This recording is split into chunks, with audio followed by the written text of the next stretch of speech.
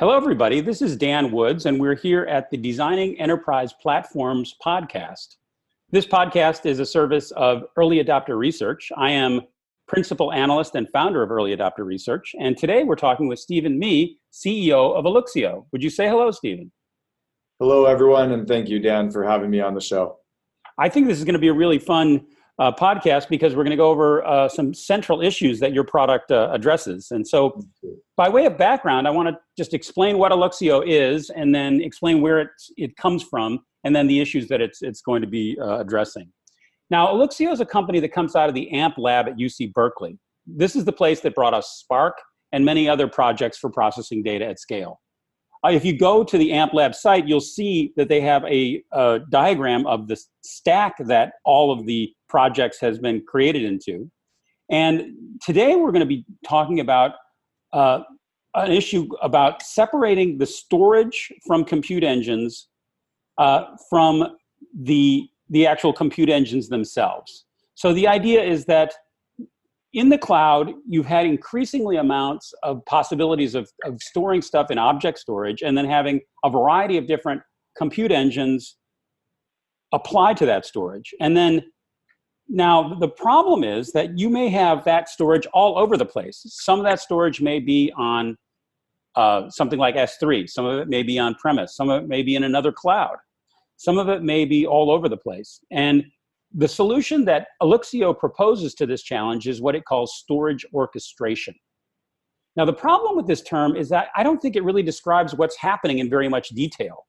And this is often the case when a technology breaks new ground.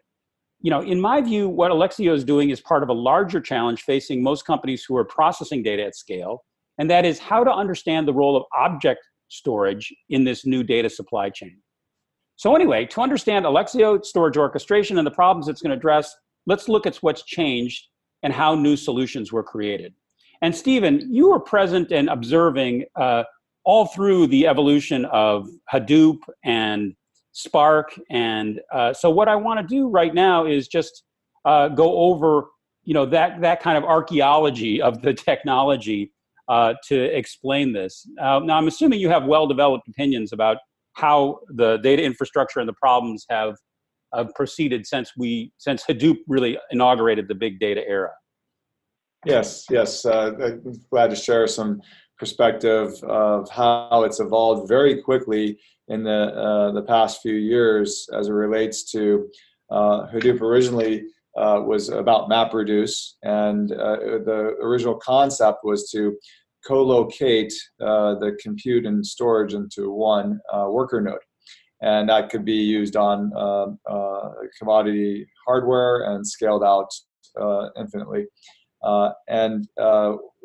There's new frameworks that came to that where it moved from MapReduce into Hive, and there's Spark, and there's these new data-driven application frameworks that are coming out every 3 to 5 years. And what's happening is that with the advent of cloud, we're now in the second decade.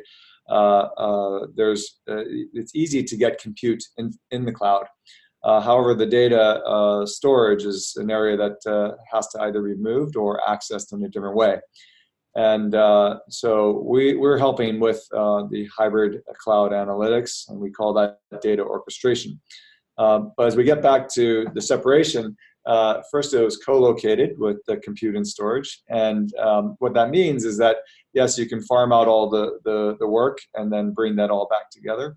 However, then to scale that cluster, it's scaled across two parameters. One is the amount of compute you need to do, or the amount of storage you have. And that starts to become unwieldy, as typically organization found that one of those parameters were much more predominant than the other. Most of the people we talk to are fairly compute bound.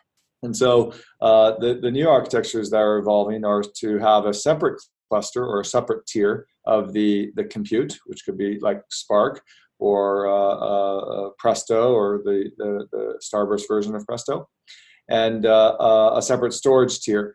And that could still be HDFS, or that could evolve into an object store. So that's some of the direction that many companies have started to move in. And the cloud now lets you separate that compute or bring it all together as separate compute and storage in the cloud. Does that help?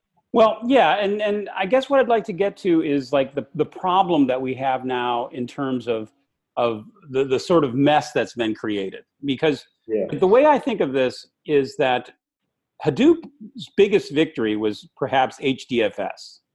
And HDFS provided a way to store huge amounts of data in a scalable file system based on commodity hardware. Now, Hadoop's way of processing that data, MapR, and later Yarn, they were not great gifts to, the ease of programming at all. They allowed it to create these type of MapReduce programs at all, which was a victory. But was it easy to do so? No, it wasn't.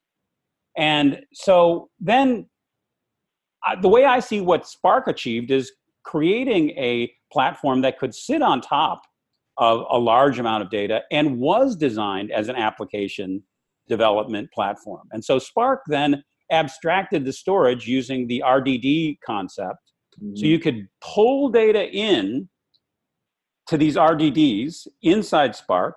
Spark had 3 or 4 different programming environments, whether it was the SQL or I think it was a Python environment, and there was a graph environment, and there's, an R environment, and there must be even more now. And you could program against the same data in the RDDs, and you could have one workload do something, leave it in an RDD, another workload pick it up. So the ability to pipeline through all these different compute frameworks was really, really excellent. Now, it seems to me we've mapped that world into the world of the cloud. Now we have the need for an RDD layer that spans all the storage we could possibly get to. And then we have the compute engines you mentioned already, whether it's, Redshift or Snowflake or Presto or any of the things that are in the cloud. What we need is the equivalent of that RDD layer so that you can process a workload, let it go, have its intermediate form then be picked up by another compute engine, et cetera. And the best way that I've gotten to understand Elluxio to me is it recreates that RDD layer in an abstract way with some limitations, in the cloud. How's that for getting us into the ballpark of what Elluxio does? I think that's a good ballpark way to talk about it. And it really is not about the single stack in the data center. It's an evolution that I think all data-driven organizations are having to deal with, which are how do you have the multiple frameworks, not just Spark and MapReduce, but there's ones being created every few years, and then also the organization's desire to have multiple clouds, perhaps to have less lock-in from one cloud. And so that separation of the compute happens in different places, and the storage may be in different places. But the thing that brings it all together is what we call the data orchestration layer. And that's what was the original creation from the Berkeley Amp Lab. Now, the way I understand what data orchestration does is that it brings together from an arbitrary set of sources a bunch of data into a file system sort of construct that's in memory. Is that the first part of it? That's correct. It does. You have, so Elluxio is a distributed system that is a tier where you mount the different data sources you have. This can be in different clouds or on-prem, and it has a unified namespace. So it's a virtual file system for that. And it can be put into the memory of those instances, or it can also it has intelligent tiering down to SSDs or the disk, and allows the hot data or the active data to be brought closer to the compute frameworks. And that is the very unique differentiator for what data orchestration does. And yeah, go ahead. Now, is the point of this to be able to transform the data on the way into Elluxio, or are you just basically bringing data from multiple sources or is there an integration story here as well? So yes, today the mounting of those different data sources and bringing the active data sets into Alluxio is what the system does today. We are adding more features and capability to do the transform along the way, and that's something that we're excited to be talking about in the future. Got it. So the person that wants this is somebody that has a compute engine or a variety of compute engines sitting in one place, a bunch of data sitting in many different places, and they want to bring what's relevant together into essentially a file system so that they can deal with it as if it were right there local. That's correct. And it doesn't have to be many places. It could be 2 places. It could be one framework, or it could be a couple frameworks. And we're seeing folks that are just starting there to solve their locality and access challenges and improve the performance along the way. And then we see them continuing to add more as the organization grows from there. But essentially, yes, any data can be from any place and makes that local and available to those the application data-driven applications. And then the paradigm for how this would work in, say, a pipeline would be similar to the way things worked back in HDFS or in the RDD world. And that is, a bunch of data comes in, it gets accessed by a compute engine, then new data sets get created. While those data sets are in Alluxio, those data sets are read-write. But the ones that it's not intended that you write back to the source of the orchestrated data. You are writing a new data set back to some other source, and that becomes the result of the processing. So first of all, the Alluxio system is good for read-heavy workloads, and it has writes capability as well. And so yes, the sources are mounted in, and it then creates a catalog of all the metadata for those systems.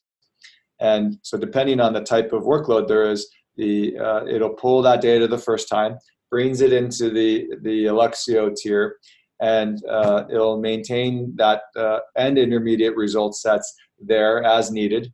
And that is how the data gets localized. And the result is much better performance, and you don't need to now copy data to different locations and maintain those separate copies. But you're not intending to write back to the original sources, correct?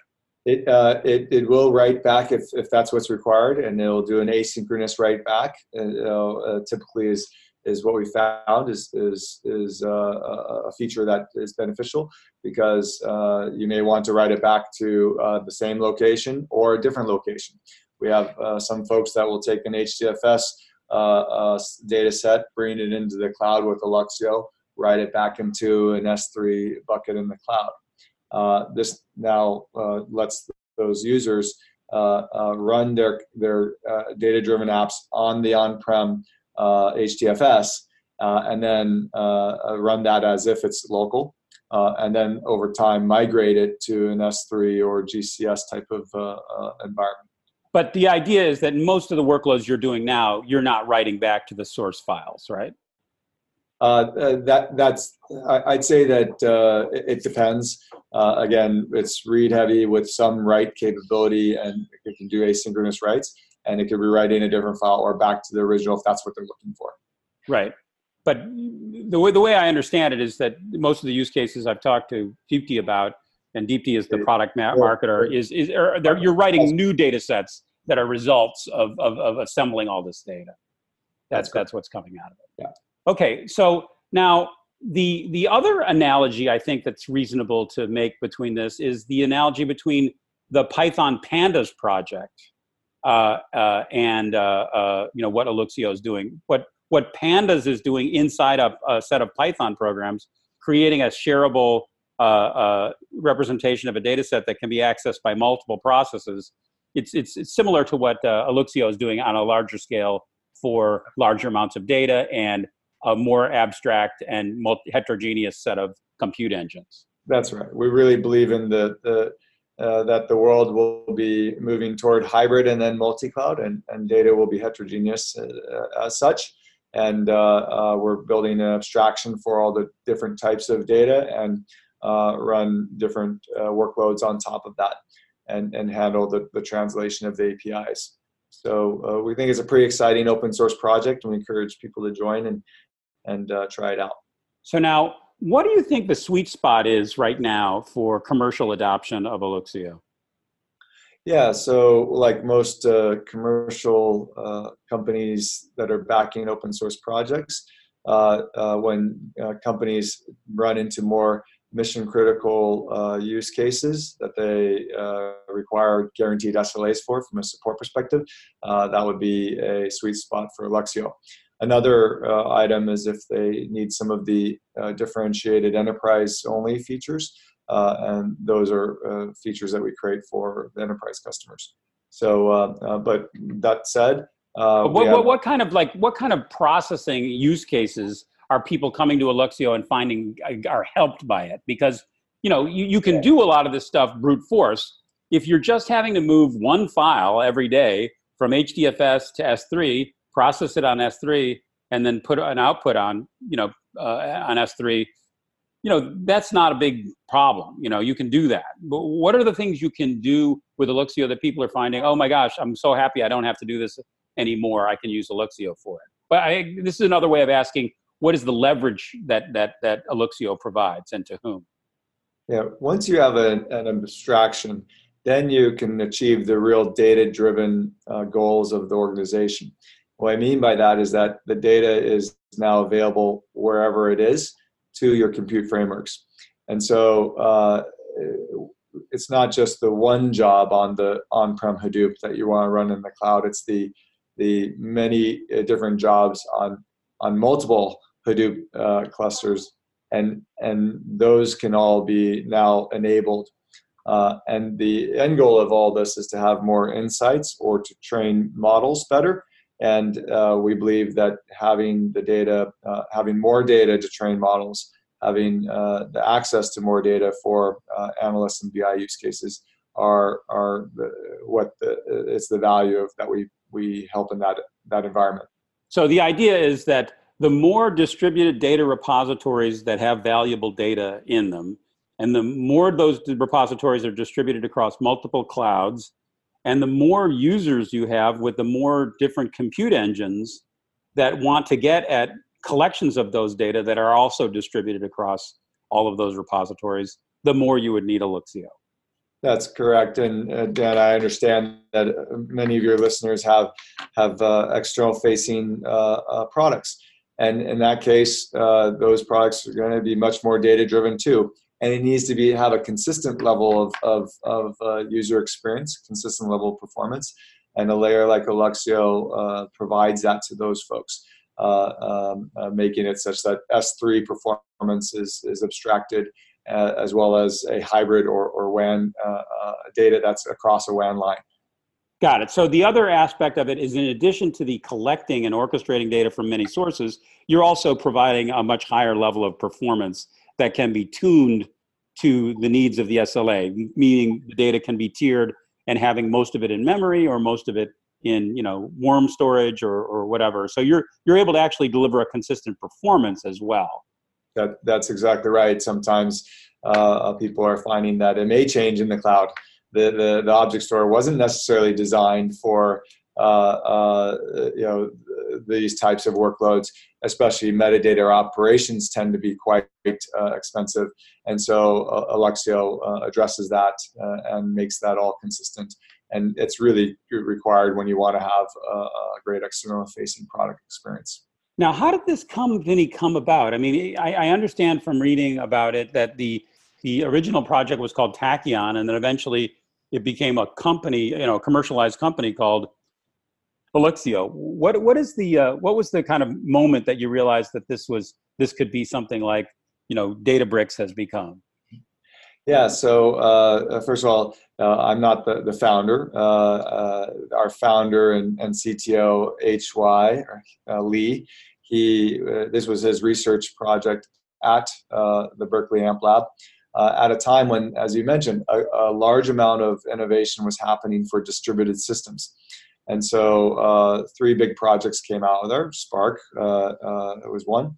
Another was Mesos for containers, and Tachyon for the data.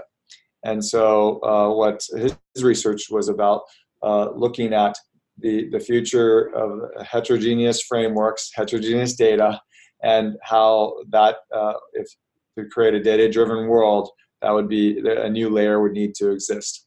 And so that's what he ended up creating, made it an open source project. It's all Apache 2.0 based. And then ended up creating the company Alluxio to support the continued development of the open source project, as well as the commercialization of that. So I think it's got great pedigree coming from the AMP Lab, and a pretty exciting project. And we're very thankful for the amount of committers we have and community members that are out there. So now, you've been watching, I'm sure, with great interest, all of the different things that have been going on in the open source world related to the use of open source projects to create commercial services on cloud platforms. And so some of those battles have provoked, bitter resentment, where the open source has just been essentially appropriated by a cloud vendor to create a service, and then the open source community has been felt ill-used, and that their efforts were just appropriated. In other ways, there's companies that have an open source version, and then the cloud vendor, like Amazon, creates something that's commercial version of Elasticsearch. But the Elasticsearch project seems to be going along very well, and the company itself is saying, look, there's plenty of Elasticsearch for everybody, and we have no problem defending the quality of our offering, and the more the merrier. And then there's other companies like MongoDB who've made a license that have essentially prevented the exploitation in those following ways, or those preceding ways, by a large cloud vendor. And then there's a variety of other kind of bizarre things we've seen, such as the commercializing entity of Redis, Redis Labs, making changes that seemed very hostile to the Redis community. And so it's just a very complicated and interesting world these days. How are you going to navigate this world and protect yourself from some of the worst case scenarios? Yeah, I think that's a fair characterization. I've found it very interesting how the public perception has shifted over time, and how I think Amazon is viewed as the predator, and Google is viewed as the good guy.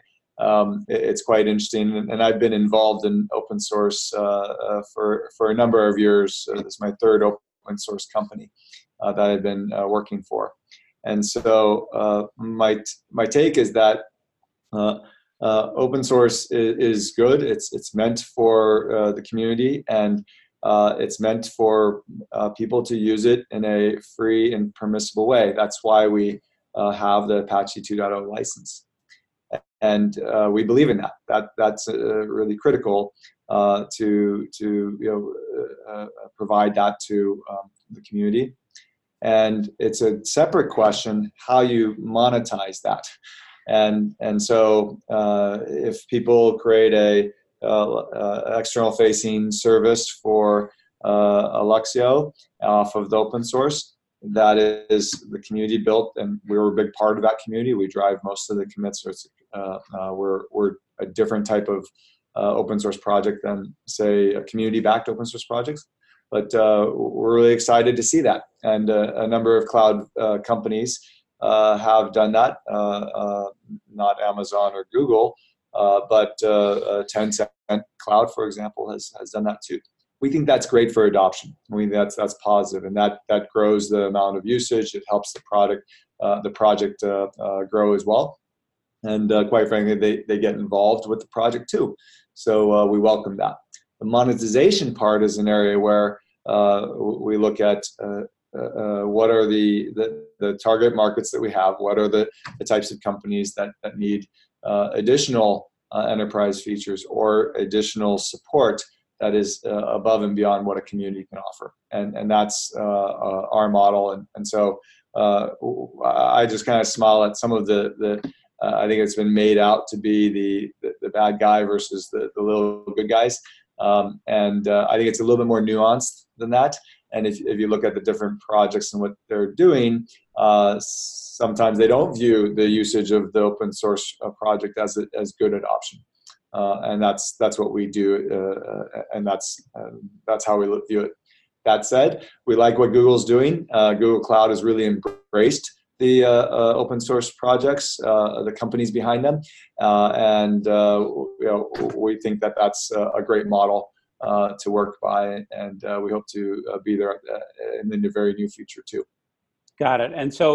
And then in terms of the commercialization and monetization model, this is essentially going to be like an open core sort of model where you have a edition that is fully functional and performant, but then you surround that with enterprise features that are available for a commercial license. That's correct. So yeah, roughly it's called open core. And so we make sure that our open source project is useful and can be deployed in production. We have many deployments. 7 out of the top 10 internet companies in the world use Alluxio in production for free. And we think that's great for the community. And then, but not every company has the type of technical expertise to run and maintain and commit back to and be involved with the community for that those types of companies do. And so for those companies, we offer guaranteed SLA type support, as well as a hardened enterprise version that has enterprise features for that group of people. What are some of the enterprise features that are in that upgrade pricing? Yep, those are typically in the security area. So different types of authentication, as well as different approaches for partitioning the data that enterprises have asked us for and are comfortable getting both the support as well as those types of security features. So that's what it is today. Give me an example of what you mean by partitioning the data. Yeah, so there's a feature in our 2.0 release. So we're really excited about it's cluster partitioning, and that feature allows you to have multiple frameworks work in a separated way, because some companies have asked not to have the Alluxio data tier to commingle different data sources. Got it. Okay, and so. When you see the future of the cloud moving forward, it's really interesting to see how Google is aligning itself as a data platform sort of cloud. Amazon seems to be this generic, utility computing sort of cloud with lots and lots of different services, and Microsoft seems to be creating a very enterprise focused cloud. How do you see the way forward with all of these different clouds, and how will Alluxio fit in and play with all of them? Yeah, so we think that cloud is a key part of why data orchestration is seeing a big resurgence. First, you look at a lot of the data is in silos or data lakes in an on-prem data center or multiple data centers. And what's happening is that more and more data is being generated that may be in the cloud and might land in S3 buckets or other object stores. It might land in a data center as well.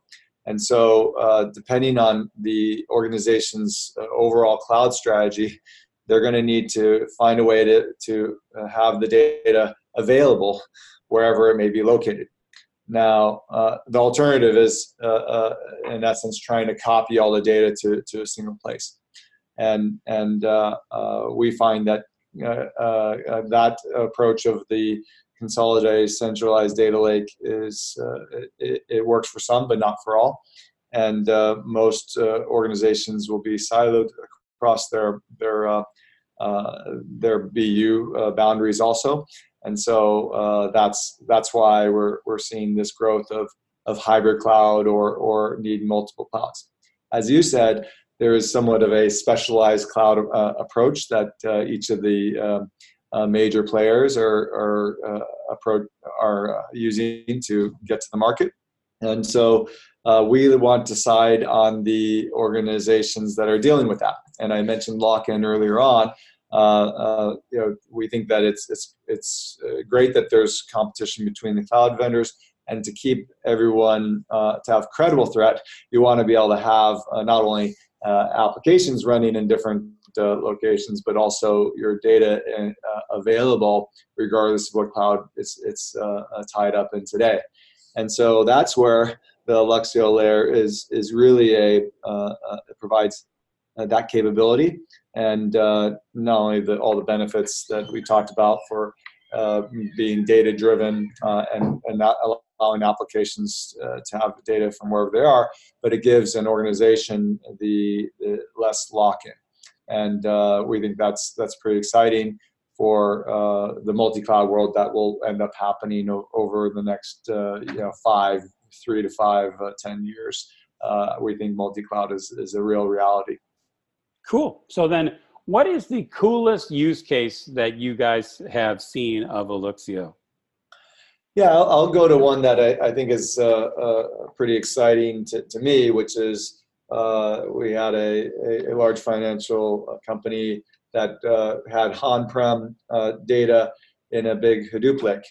And they wanted to run a large amount of Spark workloads against it to train some of their models. And that they couldn't necessarily just buy more compute nodes on-prem. They also didn't necessarily need to have it all running all the time. So a cloud computing way made a lot of sense to them. That said, they weren't ready to necessarily copy all the data into the cloud and then run their compute there. And that's for a few reasons. Some was data sovereignty, data governance reasons. And so they were able to get comfortable with running their compute with Alluxio in the compute nodes and having that run ephemerally with thousands of jobs running in the cloud, and it's accessing the on-prem data. They happen to use a non-persisted mode of Alluxio, and that got them very comfortable.